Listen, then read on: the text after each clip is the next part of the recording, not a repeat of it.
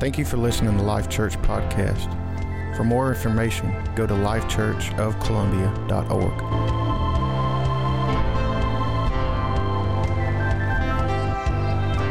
I want to go back to some familiar scriptures because I'm dealing with a concept we're calling cultivating love.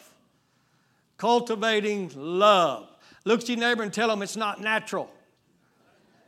It has to be cultivated.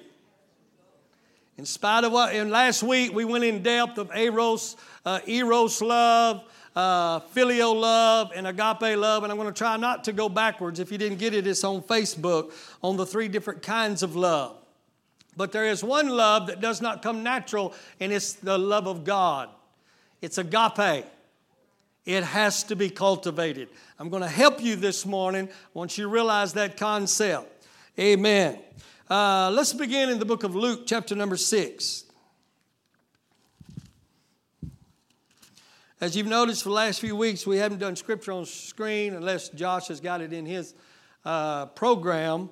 So you're going to have to get your phone out, your iPad, or if you're still in antiquity, you could grab a Bible. Luke, chapter number 6. Verse number 27, I still am overwhelmed every time I read these scriptures.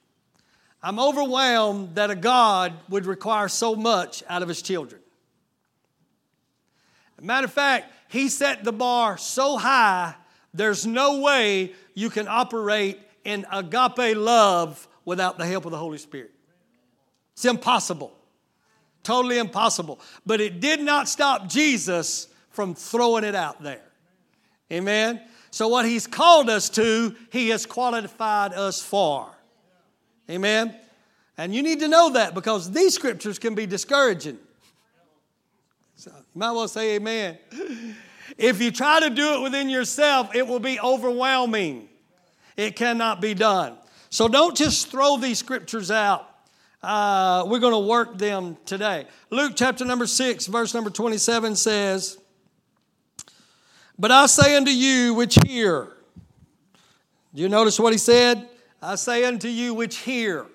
In other words, not all of y'all is going to hear what I'm saying. If you don't hear this by the Spirit, you ain't going to hear it. Amen? I won't hear that. Amen. Thank you, sir. Got some help over here on the left. It's my kind of guy right there.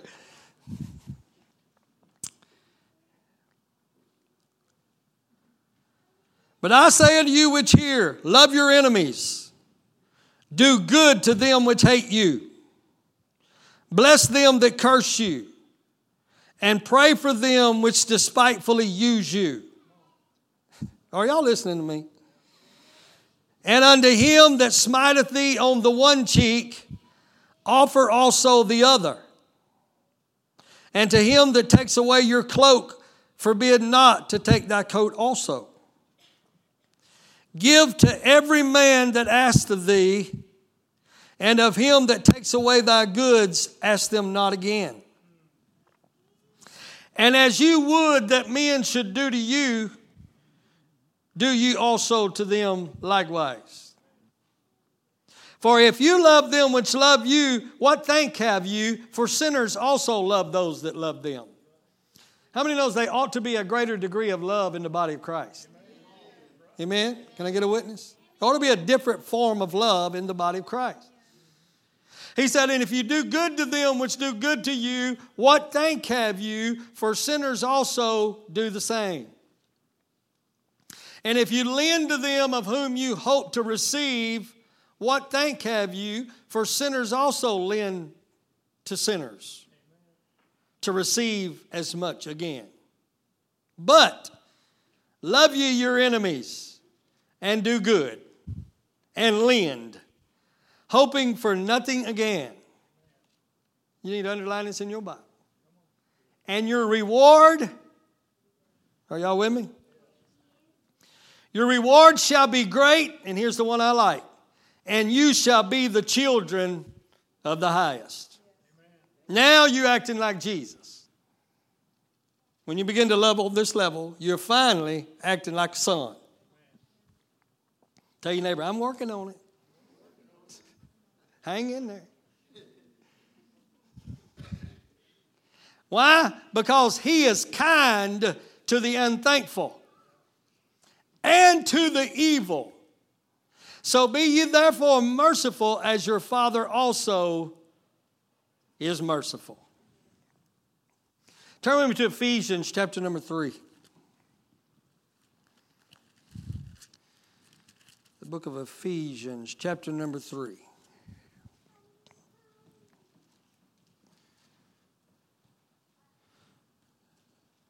Verse number 14, Paul's prayer, I read it last week. For this cause I bow my knees unto the Father of our Lord Jesus Christ, of whom the whole family in heaven and earth is named, that he would grant you according to the riches of his glory to be strengthened with might by his Spirit in the inner man, that Christ may dwell in your hearts by faith.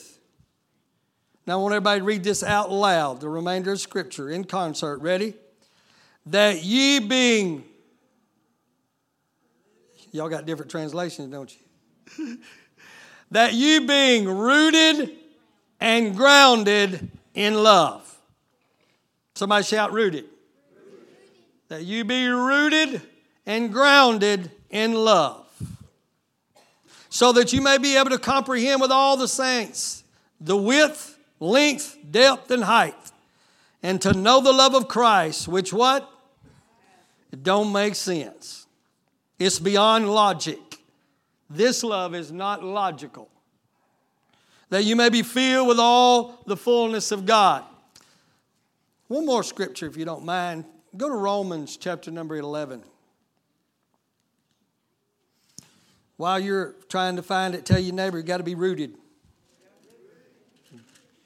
Got to be rooted. Romans 11, verse 16 and 17. Now, I need these scriptures for my text, so I'm pulling them out of context to a certain degree. He's dealing with a whole different concept, but I need it for where I'm going.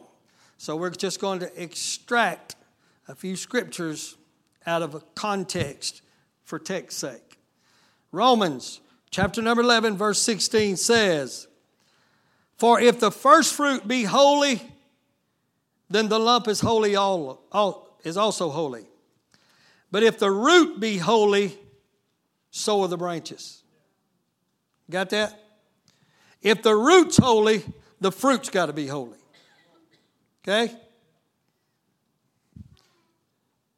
The root's holy, the branches are holy. 17. And if some of the branches be broken off, he's talking about when the Jews were cut off because they wouldn't believe. And you being a, yeah, somebody can relate to that, wild olive tree. Wild means by definition roving, wandering. Rove means to be not tamed or domesticated. You were a wild olive tree. Can I get a witness? Some of y'all, because being honest, some of you just sitting there with lockjaw. But hence my text, here's what I want you to get out of that word wild. The definition in your dictionary actually says growing without culture. That's what it means to be wild. Growing, but with no boundaries. No discipline. You can grow in evil. You can grow in dysfunction. It's not that you're not growing, but you grow without boundaries and it makes you unproductive. So it means to be, if you were wild, you were not domesticated.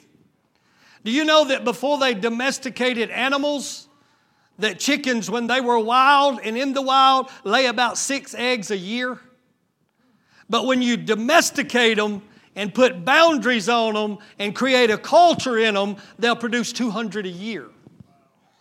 So the potential they had never gets manifested because they're wild. Are y'all with me? The potential, you never reach your potential because you have no boundaries. You have no culture in your life. Somebody shout culture. I'm going to shock you today. I want you to say that again, and I want you to say culture.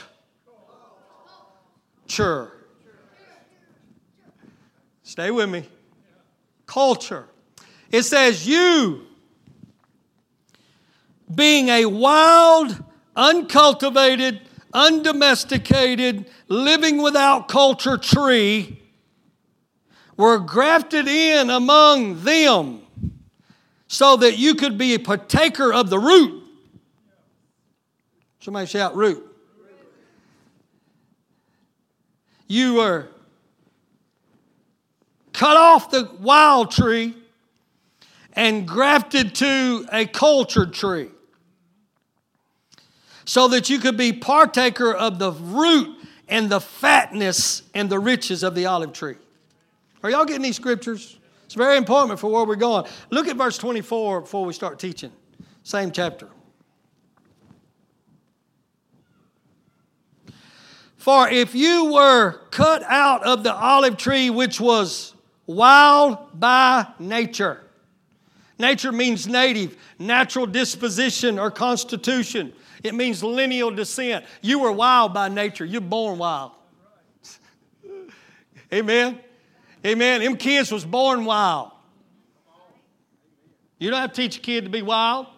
You just got to bring some culture into their lives. Man, this is just good, isn't it? Just these scriptures is good. You were wild by nature. Look at your neighbor and say, you wild thing. I'll tell them, don't look at me like that. You was wild too. Don't look at me like you all holy. You was wild too. Oh, I didn't do what Angel did. You was wild too. You was wild too. Didn't have no culture.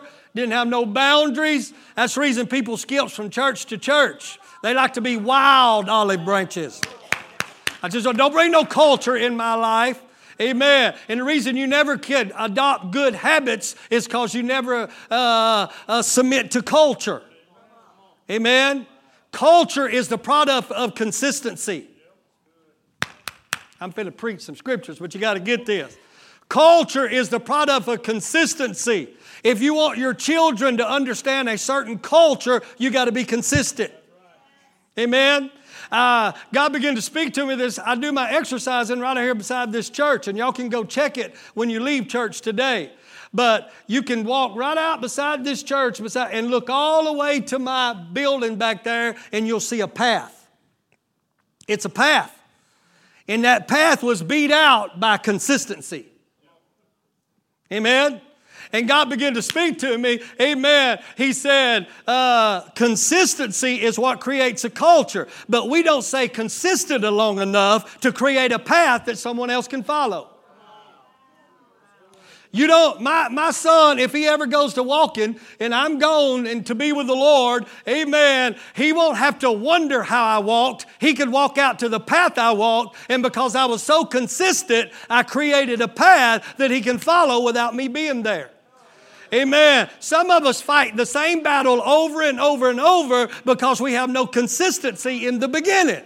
I'm teaching already. I'm not through with my scriptures, amen, because we think it comes natural or normal. Love has to be cultivated. Peace has to be cultivated. Joy has to be cultivated by my consistency. Well, y'all go with me this morning. Amen. So, you were cut out of an olive tree, which is wild by nature, and were grafted contrary to nature. Somebody say that with me. Contrary to nature. You were grafted contrary to nature into a cultured olive tree. My Bible says good, but the Greek is cultured, or a domesticated olive tree. That's all I need out of that scripture. Now, our theme has been restoring the greatness of the church. Amen. We can't get off that theme that's to my left right there. I haven't been able to. Amen. Restoring the greatness of the church, which begs the question, why? Why? Why must the greatness of the church be restored? Number one, because church is heaven's only access to this world. That's enough within itself. Without the church, God has no home in this earth. Amen. God has no home in this earth. So number one, amen, the reason the church is so important because, amen, it's the only access heaven has to the world. Number two, the church is the only means of spiritual and moral restoration to mankind. That's how important the church is. It's the only means of restoration, spiritual restoration, moral restoration to mankind. Church is the only spiritual compass that this world has to live by. Amen? Somebody shout, church is important. The church is important. We as the church is important. Amen. It's the only spiritual and moral compass to direct man's ways back from his fallen state. This is what Jesus meant when He said, you are the light of the world. You are the salt of the earth. If you're not careful, you'll think them are two different metaphors. But in reality, they're the same metaphor. Because light means revelation. Salt is an idiom for wisdom. So Christ was saying the church is the only means of revelation of the Father to the world. If Satan can put the light of the church out, he can put God out in this world. Oh, are y'all listening to me? It's the only means of revelation to the world you're living in. Are you following me? Matter of fact, Paul said the church, he called you ministers of reconciliation. You can't reconcile the lost back to God without revealing His heart to them. Amen? That's what reconciliation is all about. The only way you can know God's heart is through the church. The only way you can know the love of God is through the church. The only way you can know the mercies of God is through the church. The only way you can know the kindness of God is through the church. The lost needs to know He loves them. Oh, you got to catch this, amen? The one who feels like a total failure needs to know He still loves them. That's what a minister of reconciliation is. That's revealing God's not mad at you. Oh, my God. Are you listening to me? God's not mad at you. Josh said it a while ago. God, whether you believe it or not, you may have a habitual bad mood, but God's never in a bad mood. Oh, God, help me, Holy Spirit, to be nice. The problem is when you're in a bad mood and you try to represent a God who's in a good mood, you come across to the lost that God's in a bad mood and you messed up, you messed up, and God is going to get you. He's going to kill you. He's going to send you to hell.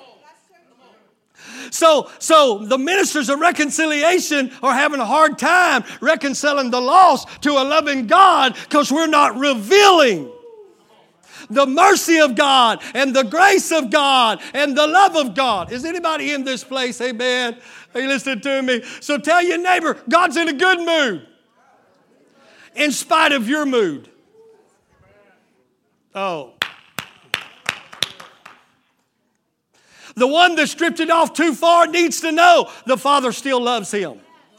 The ones who have blown it over and over and over and over needs a reconciler standing between them saying, I know what you're thinking. I know what you're thinking because you don't understand the love of the Father and you're thinking it's over. But I come to tell you God's love is still just reaching out to you. It's still reaching out. But you can't help people because you're so beat up.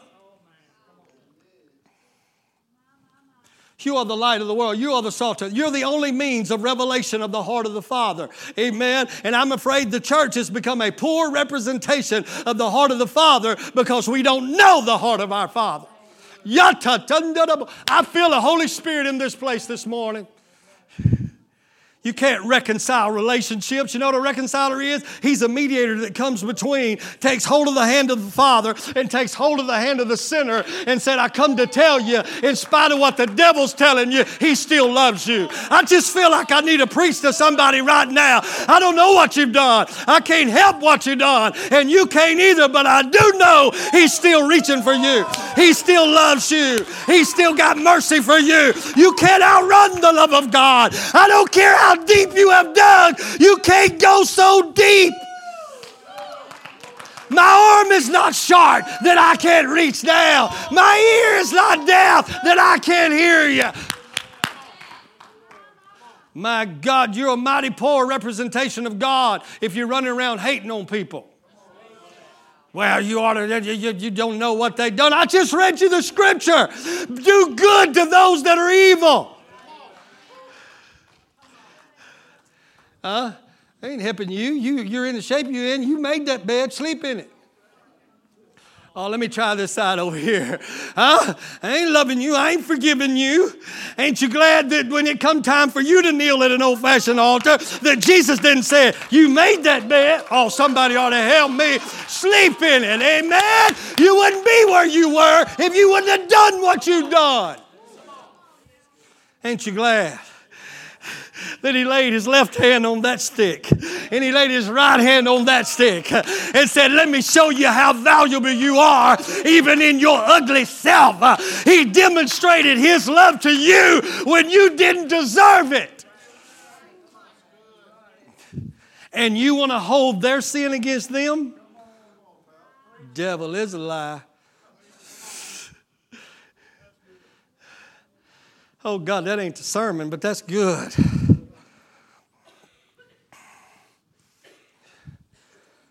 This is why the greatness of the church has to be restored, because now there's a great gap between God and the people he loves. And the gap is you. Let me rephrase that. The gap is us. The gap is us. Because we're the reconcilers. We're the mediators. But religion, oh, Jesus, help me. Let me move on. Somebody say, just move on, Pastor. So Jesus said, I'm going to build my church. That's what Jesus said.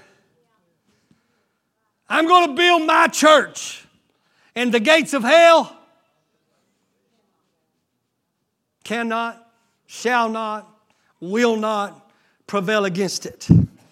Now, I hit a stump right here. I'm trying to get somewhere, but I'm telling you, Jesus said, I will build my church, and the gates of hell shall not prevail against it. So that very statement insinuates like that the church, unlike any other entity, will be such a threat to hell and its agenda that it's the number one target. I'm going to build my church, and oh, by the way, when I build this thing, it's going to be an enemy to hatred. It's going to be an enemy to sin. It's going to be an enemy to division. It's going to be is anybody listening to me? So as a result, the build itself is going to attract the enemy. Oh, it's very important that you get this. So I think this point needs to be noted that if the church is hell's greatest target and you are the living stones that makes up the target or the church, that makes you his number one target. So let me help you right now. So maybe the attack is not because you've done the wrong thing. It's because you've done the right thing.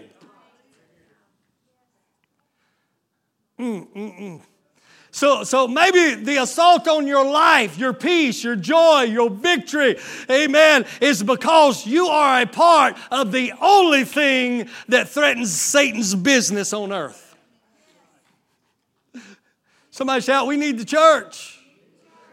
Maybe the battle you had to fight, who am I talking to? Maybe the battle you had to fight to get here this morning is the proof you're in the right place at the right time. Huh? Amen. So quit running around. Why is the devil always picking on me? paid my tithes. I prayed, fasted twice this week. Amen. You're not getting attacked because, amen, of what you have done. You're getting an attack because of what you're a part of.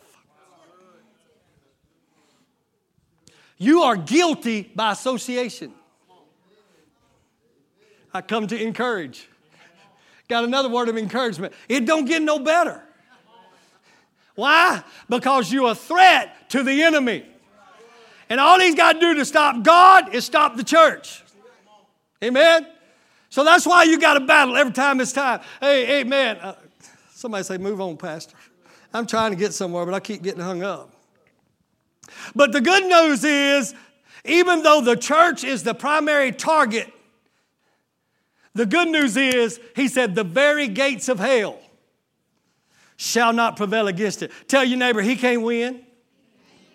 Come on, I believe in crowd participation. Shake them real good and say, I don't know what you're going through, but he can't win.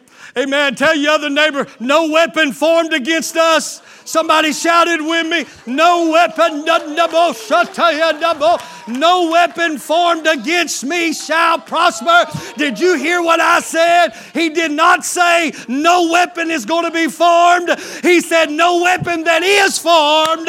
So the devil is forming all kind of weapons, but none of them, somebody shout, none of them will be successful. Oh, that's a good word right there. Right there. Amen. Are you listening to me? So you don't need to be looking for boogers.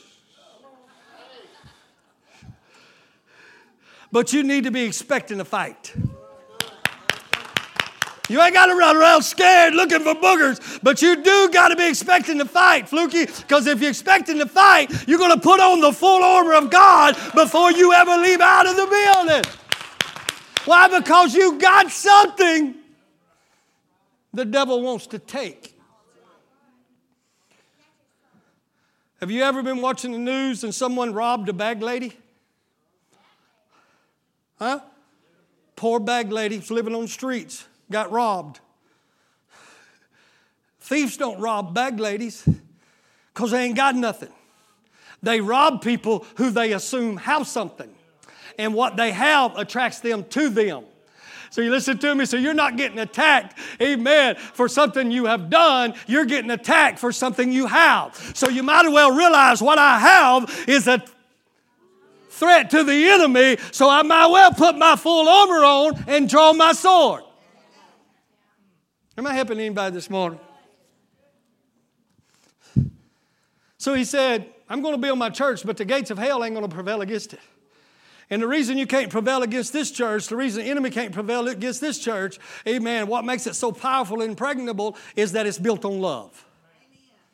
It's built on love. Now, we've preached series that gets us up to this point. I can't go back to prove that, but it's built on love. I can give you one scripture to prove it. 1 John 4:16 says, God is...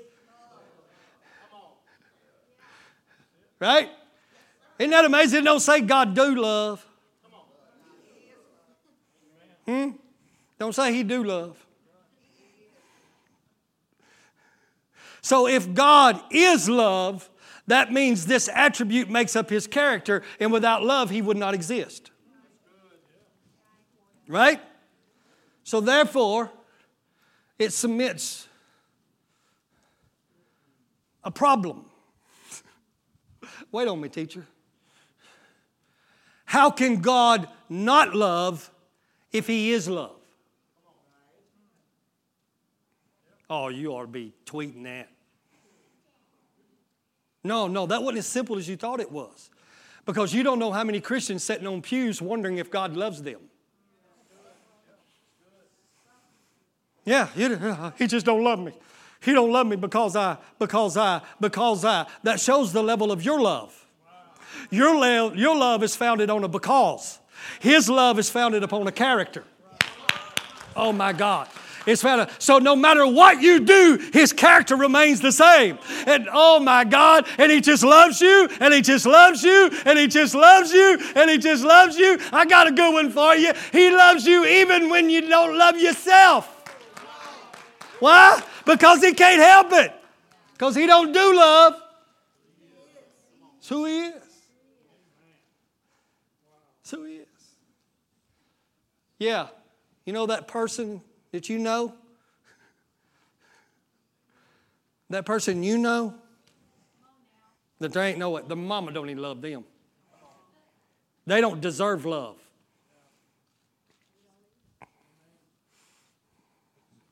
God loves them. And I got one for your pious self. He loves them just as much as He loves your righteous self. Woo! Oh, somebody ought to get the pom-poms out on that one. Woo! Rah, rah, ree. Where's my Bailey? Kobe says never that.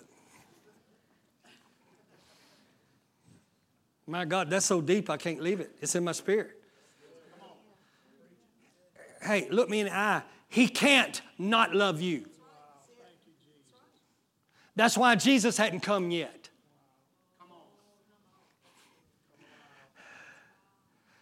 Think that God is not short in keeping His promises, but is long-suffering, not willing that any should perish, but that all should come to life. You're praying, come Lord Jesus, and God's got him by the nape of the neck, saying, not yet. Well, maybe not by the nape of the neck, but at least He's holding him back.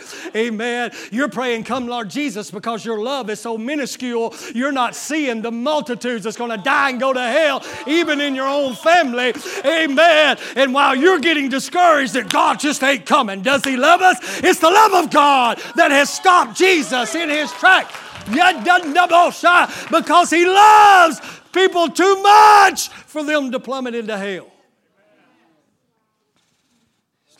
He's love. So God's house is built on love, not eros love, because we done learned that eros love is self-serving.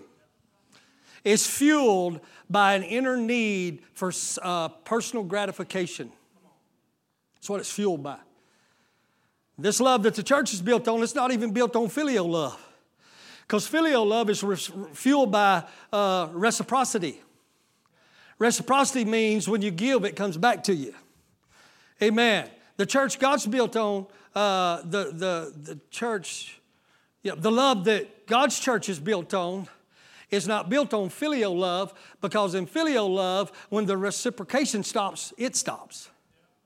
When you stop being nice, I quit being nice. I want to see if y'all respond any better over here. When you stop being good, I stop being good. When you stop giving, I stop giving. When you stop contributing, I stop contributing. So filial love is fueled by reciprocity. This love that God's building the church on is agape love. And it's fueled by God. What else you say? That was good, wasn't it? It's just fueled by God. And to God there is no end. There's no depth. There's no height. It's immeasurable. You can't measure how tall God is. That'd be a measurement. You can't measure how wide He is, because He goes on from everlasting to everlasting to everlasting. He said, that's the love I'm building my church on. On this kind of love, envy can't tear it down. Hatred can't tear it down. Injury can't tear it down. Offense can't tear it down. Why? Because my love just rolls over it. It just eats it up. That means Satan has no avenues, no weapon that he can form can tear down the church built on agape love. Okay, how many times you heard it? Peter said, my Lord, how many times are we supposed to forgive? 7 times? Jesus said, 7 times 70 today.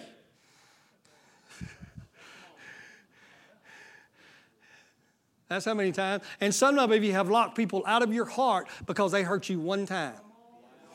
One time. One time. You've never been more anti-Christ. Did he just say that? Absolutely. You've never been no more anti-Christ until you've blocked someone out because they hurt you, they offended you, and they'll never get that opportunity again. You are no more not like your father, because the father said, they hurt me and I just keep on reaching. They curse me and I just keep on reaching. Woo! Is anybody getting this stuff this morning? That's the church he's going to build right here at Life Church. Are you listening to me? This love is characterized by self-sacrifice. Filial love will only give so much. I hate to sit in marriage seminars where they teach it's 50-50. that is no further from the 50-50. If we go in this thing on 50-50, the devil's got me.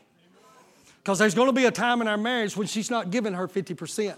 And I'm going to say, well, you know what? I'm not giving my 50 because you're not giving your 50. Amen? There's going to be time in relationships with people you are very close to where they're not giving their 50%. And filial love will say, well, if you're not giving your 50 cents, I ain't giving my 50 cents. Amen? But agape love is self-sacrifice. And it say, you ain't got 50 cents? Here, I'll lend you some.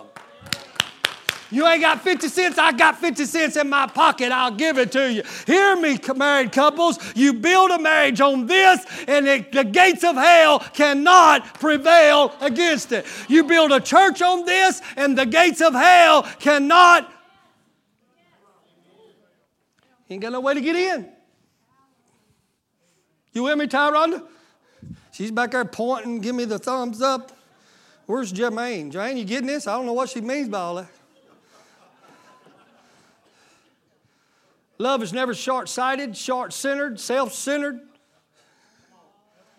short-tempered. I heard everybody out there say, ouch, every time I said, ouch, ouch. Pick your feet up. Amen? It's not rude. It's long-suffering. Get a hold of this message with your rude self. Rude. I'm so sick of rude Christians. You know what makes me sicker than a rude Christian? Is a rude Christian who brags on being rude. Tell you what, I told him. I gave him a piece of my mind. I always walk off saying, you didn't give him much. Matter of fact, if you only gave them a piece of that little bitty brain, they went in the hole. Come on, y'all got to laugh. Y'all got to laugh with this sermon. Amen. Give them a piece of my mind. Amen. One time you should have gave them the whole thing and got you another. Because that thing is tainted. Oh, he's preaching now. It's kind of love. The devil can't split churches built on agape love. Amen. You know what I hate about being a pastor? Sometimes, and I'm just going to say this, I don't care if you believe it or not. Sometimes God will provoke me to do the wrong thing and make the wrong decision just to test your love. I've seen him do it. I got to teach you preachers a class. We ought to meet tomorrow night. Amen. That's what I hate of being about the lead pastor, because God will put the lead pastor in a position to make decisions you don't understand just to see how much honor you have in following him. Are you loving him because, amen, of the love of God, or he's making all the decisions that you agree with? Oh, God, is anybody listening to me? So sometimes when that brother came in and rolled his eyes, God done it. Oh, y'all don't know what to think about this, huh? Did y'all know God could roll his eyes? See, the reason they rolled their eyes is because God put something in their eye. And they was trying to get it out. But you thought, oh, God, I'm just teaching better. You thought that it was, you thought it was rude. So you went. And I love what God said. In this kingdom, there's no such thing as failure. There's only tests to reveal to you where you are. That's not, I hated that in school. Did anybody ever get them big elfs? What is it about the letter elf? It's insulting. Elf! When you got an A, it said, A. And you know what I hated? When they put an F on my paper, they wrote it in red. F! F means failure, flunky, foolish. Is anybody listening to me? And so we bring that over in the kingdom of God, so when we don't measure up, all we see is F. But God said, oh no, they ain't no failure. Oh God, Scott, I wanted to preach that with you a while ago. I'm just showing you where you are so you can correct what you got wrong and you can get a A.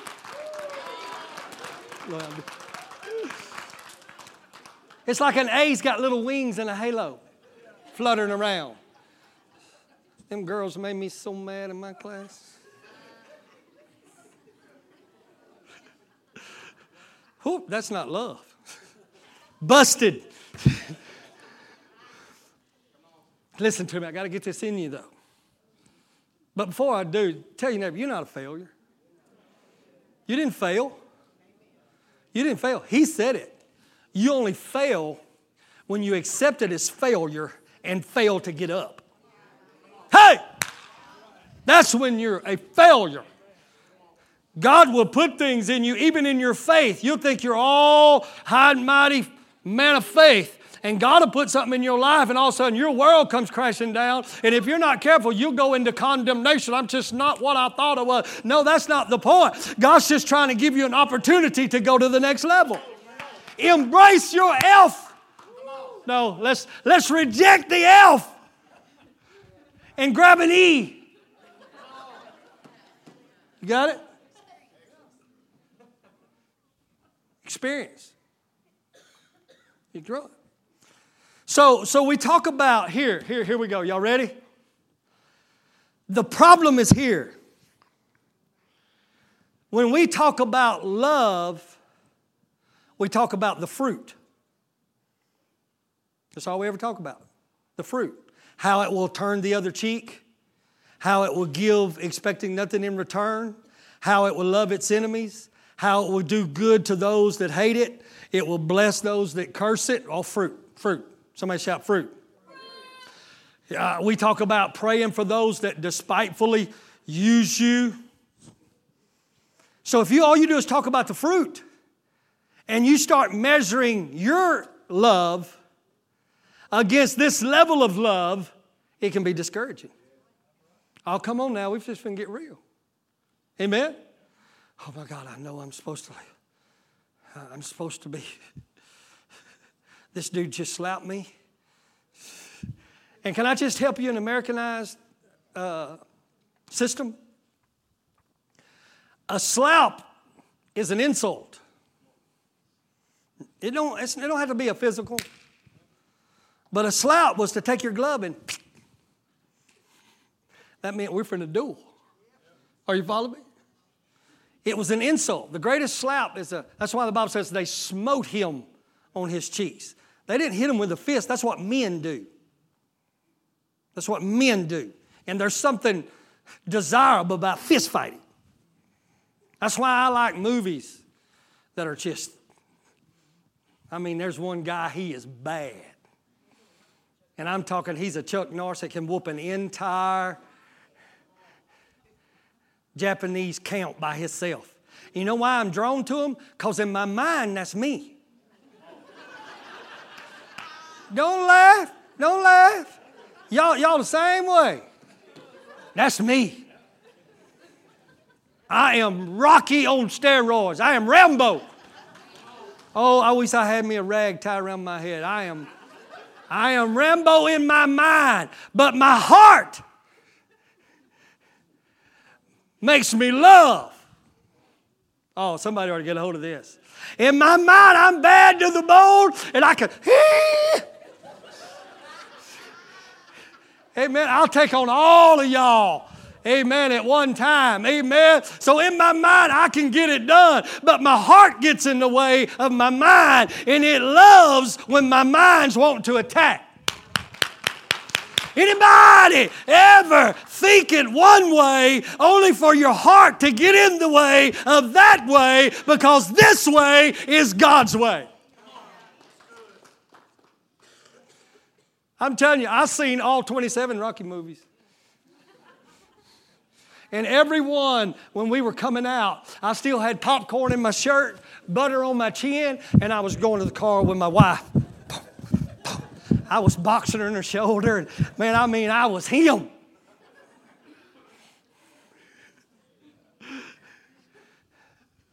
I got to quit that. I want to go deeper, but that's nonsense. So if all you ever talk about is the fruit and you never talk about the root, you walk in discouragement because I don't love like that. Y'all ain't going to say nothing right there. I don't love like that. Oh, what I was saying was, so a slap in the face is not somebody walking up and just slapping you to the side of the head. It's an insult. When someone insults you, instead of closing off, you stand in position so they have the opportunity to insult you again. You don't close the doors of love because they insulted you. He hung on an old rugged cross, naked, beard plucked out, beaten beyond recognition, insulted beyond measure, and looked down and said, Father, forgive them. They don't know what they're doing. They don't even know what they're doing. And someone can roll their eyes at most Christians and the fight's on. I'll fix you. I'll deface you. Defriend you. Out. You're over. I don't know how that works, but it beats all I've ever seen. How crushing that would be to be your friend, Nathan, and one day you defriend me. Unfriend, thank you. Are y'all following me? And he said, when they insult you, stand in there and give them the opportunity to do it again. How? By continuing to love. Continue to stay there. Continue to reach out to them. Huh? We've coined a phrase in the body of Christ. I gotta love you, but I ain't gotta like you. Are you serious? Are you citrus right now?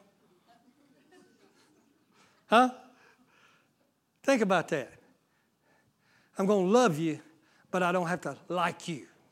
That's a cover-up for filial love. That means I'm going to say I still love you, but I ain't going to talk to you. Don't come around me. You can't be my friend. Is anybody listening to me? I'm going to sit on this side of the church. Amen. I'm going to walk up and do my business. Amen. And I'm just going to go on about my way. This is too much for one Sunday. So, if my love don't measure up, then I need to know how to get my love to measure up. Okay? So, we're not going to talk about the fruit for the rest of this. We're going to talk about the root. Because love, catch this, like you better get this in your spirit. Love, like everything else in the kingdom, comes in seed form.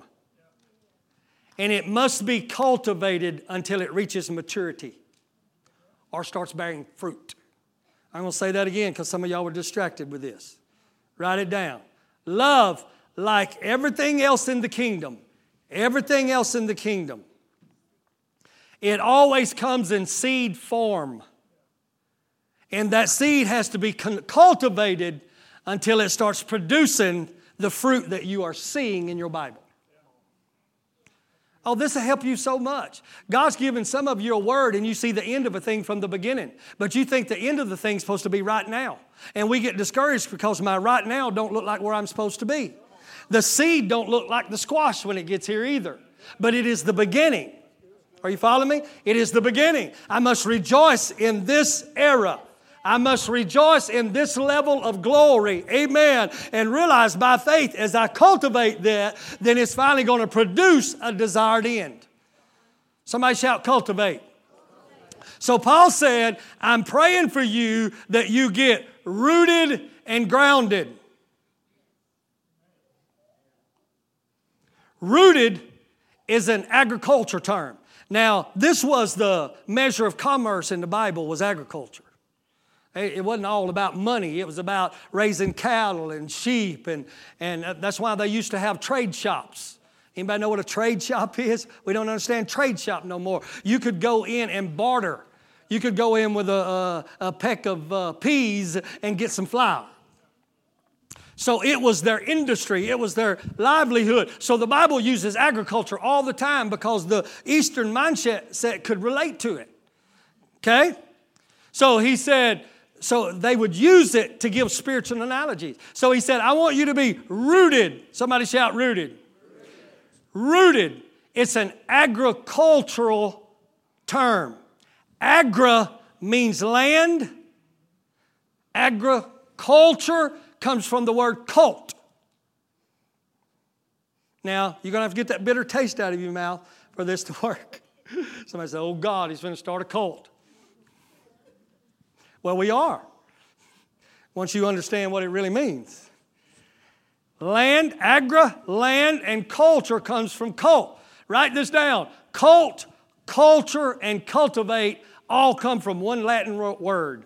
I'm going to say that again. Culture, and cultivate come from one Latin word, which is where our English came from, which is cultus. And it actually is defined by tilling, cultivating, training, and educating. Isn't that amazing? Culture, and cultivate can all be defined with one definition. A tilling, a cultivating, a training, and educating. But now I want to turn the word cult to the word you know. Cult, as it relates to religion, is regarded as an unorthodox behavior. That's a cult. An unorthodox behavior or belief system. Okay? All right, let me give you the definition for unorthodox. Unorthodox, here's the big climax that's going to get us home. Unorthodox means different from the normal. Contrary to nature. I'm talking about unorthodox. It's contrary to nature. It's not natural. It's not natural. That's why they call them cults. Because it's a belief system and a behavioral system that moved into a community that is totally unnatural to everything the community knows. Oh, God. May I submit to you, if you've ever been called a cult, it was probably a compliment you took as an insult. Because there's not many unorthodox churches anymore. Because we look just like the world. I knew this word was going to throw some of you because it's always attached to something negative, and rightfully so. But I'm going back to the original. So a cult is an unorthodox behavior. It's an unorthodox way of believing. And unorthodox meaning it's simply different and contrary to nature. So a garden, if y'all can receive this, is unorthodox. A garden is unorthodox, whether you believe it or not. A garden is unorthodox, meaning a garden does not appear on its own. It's not natural. Amen? A garden is not natural. It's unorthodox. Amen? It's a cult. That garden is a cult. That's why it has to be cultivated. A culture is a cult because it is a behavior that is not normal or natural, and it's different from everybody else's behavior. Everybody sitting here is in a cult. I knew this was going to get quiet. What do you mean by that? A cult is a form of culture. You have a culture in your home. We have a culture in our home. Matter of fact, our culture is so unorthodox that Whitney would bring friends home that would stay long periods of time, and they would say, "Your family is weird." Because we had such an expressive form of love in our family that my table was open to everybody. We talked about everything. We share everything. Are you listening to me? My family it's got its own culture. Amen. Kind of like yours, Kim. I know how y'all are. So when the kids would come in that were from other families, I like to say dysfunctional, like as if I'm the only one functional. Amen. They would call us strange because who loves like that? Who lends like that? Are y'all staying with me? Amen. But that culture had to be cultivated. It didn't happen on accident. That garden is unorthodox because it's not natural. It cannot exist without tilling, cultivating, and nurturing. Matter of fact, if you were walking through the woods and all the natural habitat, and you walked up on a perfectly refined crop of corn, you would say that is a phenomenon. Right? That is unorthodox. That is not natural and conducive to its surroundings. So you would have to come to the intellectual assumption someone has been here to produce that. Oh my God, y'all got to get this. Somebody didn't just move in somewhere when them old settlers came in, amen, and say, let's build our house right here and hope a crop comes up over there and we'll get to eat it this year. No, they went to cultivating. They went to cutting trees. They went to plowing ground. They went to gathering seed, and they built a culture of corn that they were able to. Got that? I know this is slowing down. So when Paul said to be rooted in love, he was saying you're going to have to cultivate this kind of love because it's unorthodox. Phileo will come up natural. Eros will come up natural. That's weeds. Isn't it funny you don't have to cultivate weeds? Huh? They'll grow anywhere, at any time, at any rate. He said, but this love, you're going to have to root it. You're going to have to cultivate it. You're going to have to nurture it. Amen? Because it's so unorthodox. This God kind of love is totally contrary than your nature. Can I get a witness? It's totally contrary from your nature. It's different from the normal. It just don't thrive on its own. In other words, it's not normal or natural for you to love your enemies. It's not natural for you to bless those that curse you. Somebody will say amen right here. It's not natural to pray for those who despitefully use you. Amen? It's not normal. It's a phenomenon. It's not natural to do good and to bless those that hate you. Now, let me help somebody right here, right now. Stay with me. I'll try not to be too long. This is getting good. It's easy to get discouraged when we measure our love against this kind of love, but the truth of the matter is it wouldn't even bother you if you didn't have it. Now, if you don't get anything else, you need to get that. We'll beat ourselves up. Oh, I just don't love like that. I'm trying to love like that, and I'm trying to make this fruit. I'm trying to make this fruit. Can I tell you, you need to get your focus off the fruit and get it on the root, because the fruit is by the Spirit. You can't produce this love. This is a fruit of the Spirit. And we're trying to manipulate flesh to love on a level that only God can love. And it ends up, we get discouraged. And we just say, amen, when you read Luke chapter number 6, to love those and turn the other cheek. Paul said, you got to get your eye off the fruit and just get back to the root. And if you'll cultivate the root, it will automatically produce the fruit. Because if the root be holy, then let's go a little deeper. The fact that conviction comes is the fact that it's in you. It's in you. It's in seed form. It's just in seed form. And it has to be cultivated. It has to be cultured. It has to be developed. As a matter of fact, every virtue from God comes in seed form and has to be developed. Has to be developed. Write these scriptures down. 2 Peter 1, 5 through 7. Catch this principle. I'm going to bring this home.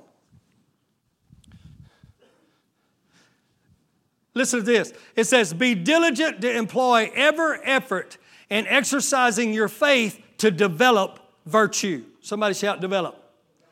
And in exercising virtue, you develop knowledge. Somebody shout develop. And in exercising knowledge, somebody say exercise. In exercising knowledge, you develop self-control. And in exercising self-control, you develop steadfastness. Do y'all see the development going on here? How? By exercise, by cultivating, by nurturing. And in exercising steadfastness, you develop godliness. And in exercising godliness, you develop brotherly affection. And in exercising brotherly affection, you develop Christian love. So to exercise means to have some type of bodily discipline for the sake of developing or maturing. So he said, you're letting the fruit beat you up when all you really got to do is cultivate and exercise and develop the root. And as a result, the root will start producing the fruit. Well, how do I do that? You can't develop what's not in you. You can't develop this love if it's not in you. That's what religion does. It tells you, you have to develop it. You have to develop it. You have to have this kind of love. And when you don't measure up, you get discouraged. When in reality, if the love of God has not been deposited you in seed form, you can't develop it. You don't create, you only develop. Amen? Let me say it that way. You can't create this kind of love. You only develop this love that's been placed inside of you. That works better, don't it? Right? Amen. You develop it. Amen. But it's in you. And it's even contrary to your natural. It's a phenomenon. It's supernatural. It's in you. Tell your neighbor it's in you. Tell them. You want to know how? I know it's in you because you were cut off the wild olive tree and you were grafted to the cultured olive tree. Amen. And now you're drawing from the root of a good olive tree. Amen. So here it is. You don't have to create this fruit. All you got to do is start developing that new nature that's been rooted in Christ Jesus. Well, okay, how do I do that? How do I cultivate it? I got the root for it. I need to see the fruit from it. You got to step out by faith, past your feelings, contrary to nature. Y'all catching this? Contrary to nature, and start forgiving. Oh man, y'all ain't going to help me now. Y'all would rather somebody anoint you and say some kind of fancy words over you and poof, a halo and wings.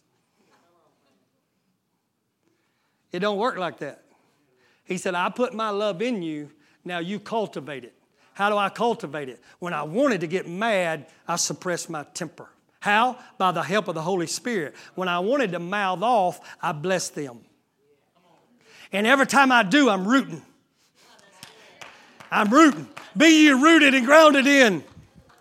Amen. And that seed, unless a seed dies, it can't ever even start rooting. So the first step to you cultivating this love is you got to die to your stupidity. You got to die to your selfishness. And then them little roots start pushing down. There's more work underground than above ground. Are you following me? Is anybody getting this teaching? It's helping me. Amen. And every time you love the unlovable, that root's going down. That root's going down. That root's going down. And right now, you may be biting your tongue. You may be crucifying the flesh. You may be dying to yourself. But every time you love, you're pushing that root out. Every time you refrain from telling them off, you're pushing that root out. Every time you bless them that's cursing you, you're pushing that root out. And it's getting deeper and deeper and deeper. And while you're working on the root, lo and behold, you start loving the unlovable. You start accepting the unacceptable.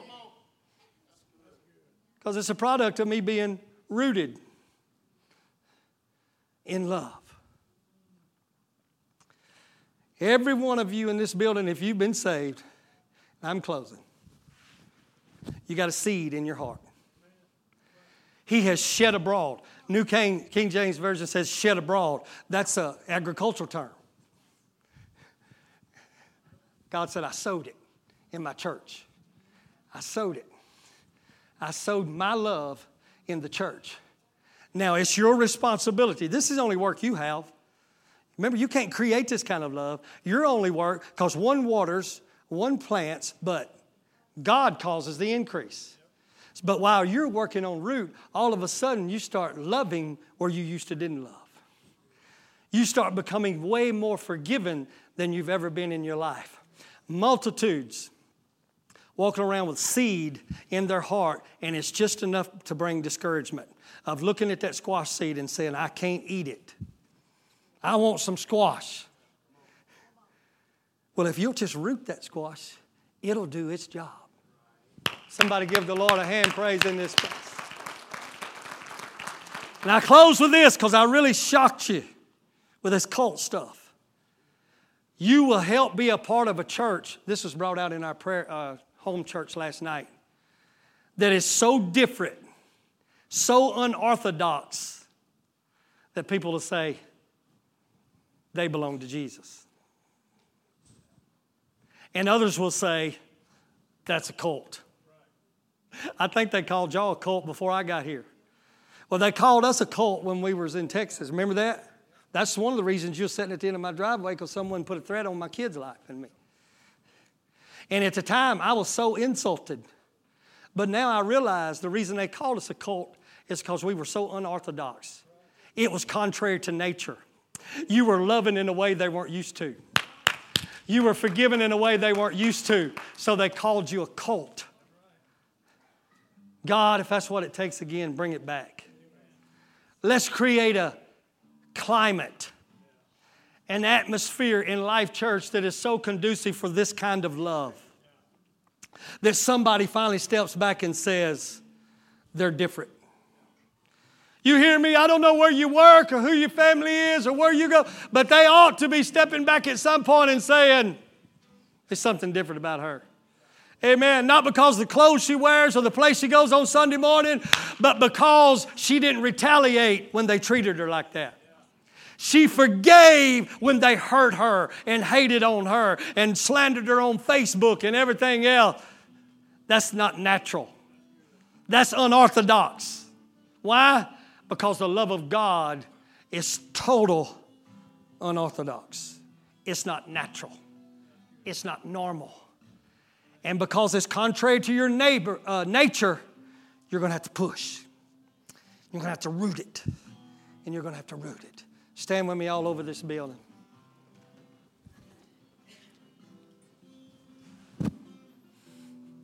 All right, I'm always forcing you to say something, but I want you to say one more thing before I let you go. Look at your neighbor and tell him, you got the root for it. You got the root for it. You're discouraged because you don't have the fruit of it. But if you got the root, the fruit's coming. If you got the root, the fruit's coming. It's coming. And God put it in you. And then He took the other step and He cut you off of that old wild olive and He grafted you into a cultivated mindset. And you know what I learned about, what do you call that? Grafting. It's when they graft a new twig into another stalk, they have to tape it up because it can't maintain itself. You may be in that stage right now where you got to have all kind of helps to hold you steady. But if you just keep taking root, for long they're going to take the tape off you, and them little leaves are going to start putting, oh my God, it's going to start putting out fruit of love. And I don't know how far we're going to go with this sermon on through the year, but your Bible says your faith only works by love. Maybe you think you have a faith problem, but it's a love problem. Maybe that's why faith's not working good. It's because we have a love problem. Thank you for listening to Life Church Podcast. For more information, go to lifechurchofcolumbia.org.